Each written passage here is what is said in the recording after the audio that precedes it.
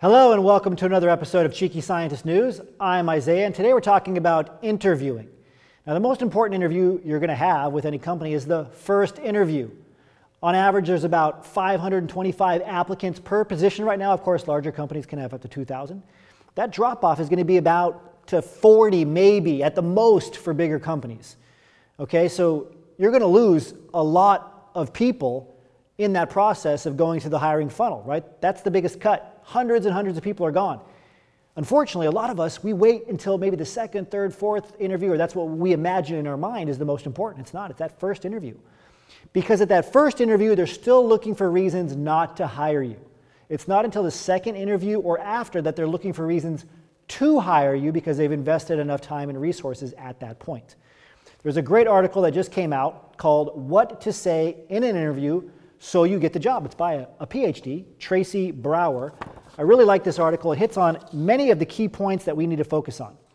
Okay, now in terms of the points that I think are number one, showing a track record of success, as in quantified results, and talking about those results in person with the employer, something specific. A lot of us just say, I'm good at collaborating. Very different to say, I've done 2 successful collaborations in this area, and I think that's something I'm going to be able to carry over to your company so that I can immediately hit the ground running. They want to know you can hit the ground running, which is why I like this phrasing, a track record of success. If they want to see where you're going to run to with the company, they got to look back at where you've run from. Okay, so make sure you're describing that in detail. You need to have a list. The people that we work with, we say get a huge list of different reasons why the employer should hire you that has numerical values, okay, results on that list. 10, 20, 30, 40 different quantified results about why you're the best fit for the job. The next point is to talk about future value. You can't overstate the importance of this. You have to future pace employers. Help them see you in the position. Give them, for example, in this role, I would do ABC. Invite those questions. Ask them, tell me about a time where somebody has been hired where they did a really good job fitting themselves into company culture. That will give you the insights you need to know how to future pace them.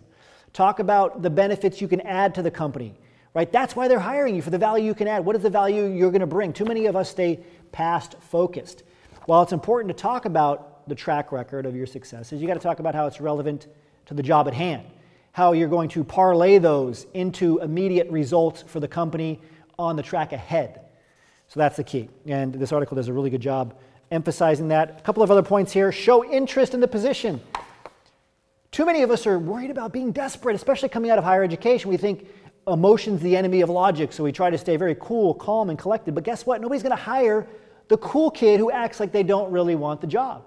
For every employer that you might lose for being too enthusiastic, you're going to lose 99 for not being enthusiastic enough. You can't wait to get into this job. You want it so bad, you might even do it for free. You're ready to start working now. Now, you don't have to jump up and down, right? Do jumping jacks, anything crazy like that. You just have to be on fire for the role. You got to know a lot about the company. You got to say, I really want this job, and be able to back it up with reasons why. What's your rationale? Why do you want the job? Why are they your top choice? Talk up your skills a lot. Go over and over the skills that you have and how they're going to lead to the results that they need. So I really like this article. Again, it ends with coming across professionally. You got to be prepared to play the part. If you've never had an industry job, for example, are you prepared to act like an industry professional? Are you still following the academic social norms or the social norms of the job you came out of? What about for this sector, this job? You got to play that role. Another article that I really like that came out, it's in U.S. News, 6 Expert Tips for Interview Success by Jamela Adam. It talks about, number 1, clustering your work experience into skill sets. You can't, again, just talk about your past. This is one of the reasons that for everyone that we work with, we talk about the functional resume format, and it's really the functional style of how to group your skills together. Instead of just grouping things in chronological order by time, what about all the different experiences you've had in life that have given you this type of skill? To go back to a simple example that I mentioned at the beginning, to collaboration. It's not just one role you've had to collaborate in, but multiple. And you learn through multiple experiences, multiple roles, the effectiveness of cross-functional collaboration, and you learn how to be effective by collaborating. You got to be able to talk about it by grouping these skills together so they see, right, what you're able to bring to the table in terms of functions. That's why it's called a functional resume or a functional interviewing strategy in this case. Prepare for behavioral questions using the STAR format, so situation, task, action, result. A lot of articles talk about this. If you're not telling a little short story with every answer that you give, even if they ask you what's your biggest weakness, and you just say, oh, I work too hard. That's not what they want to hear. The employers, and one of the articles talks about this too, they're nervous as well. They're meeting somebody new. It's why they'll start with general questions to warm things up. Tell me a little bit about yourself, okay? And if they put in all this effort to ask you 20 different questions, and then at the end you have no questions to ask on your own, and for every question they asked you, you're giving short 1 or 2 word answers, like if they ask you a question and you say, well, I didn't do much of that, but I can do this, okay. And now you're giving it back to them. You're like, well, I did my job. I answered. Okay, go. Ask me more. You're making them work harder. Why are you doing that? You got to take the reins. They want to see you command the room in terms of the interview. They want to see you command the interview. Make it easier for them. Don't just sit back and wait for them to drive. That's how you're not going to make it to the next interview. You got to drive. And you have to follow their lead in many of those cases, of course. You got to follow, be sensitive to their personality type, but you got to be able to give in the interview a lot more than most of us realize. Speak in specifics, not generalizations. Again, you can't just say, I meet deadlines because I'm organized. Instead, you say, here's a research project, and this is an example in the article. Here's a research project I was managing, and the steps I took to ensure I hit all deadlines. Step 1, step 2, step 3. Again, using that STAR format where you talk about the situation 2 years ago, in this last role, right? The task at hand, the problem, that's the T.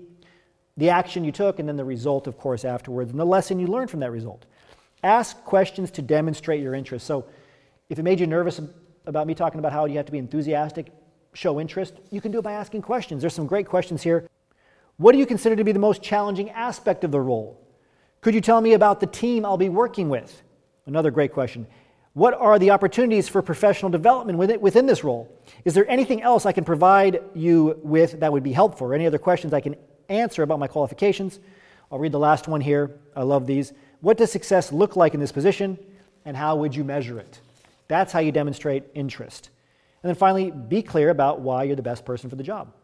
Be clear about why you're the best person for the job. You're building a case. You got to tell them, I'm the best person for this job, even if you feel like there's some imaginary person out there that could be better than you, that has all the skills, which this person doesn't exist, by the way.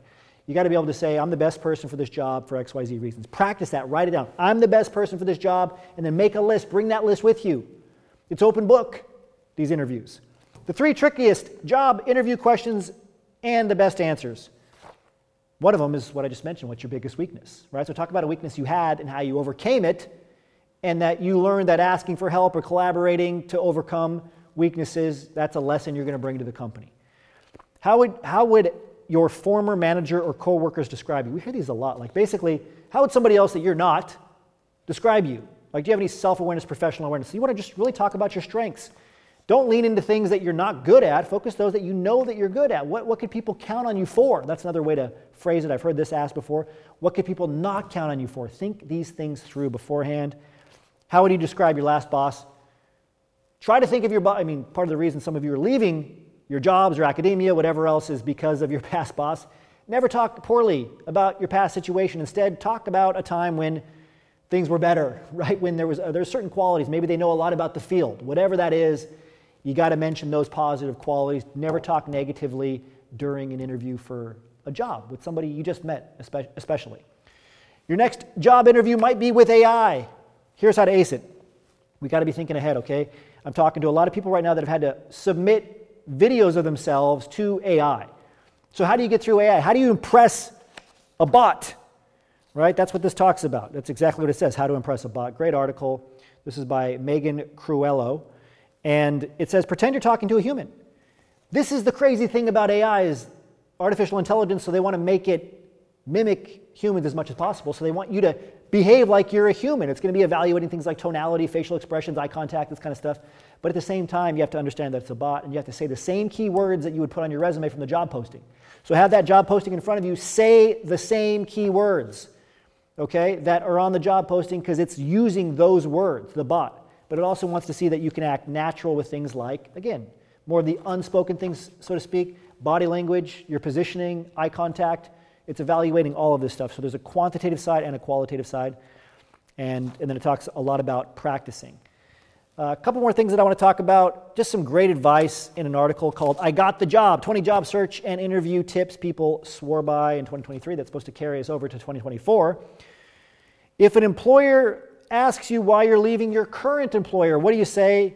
I really like this. Give a reason that involves something the new employer has that the old employer doesn't have. Again, it's not because it's toxic where you are now or where you're leaving, but it's because you want to get into XYZ field. It was always your plan to get into this field that's different from this field you're in the past.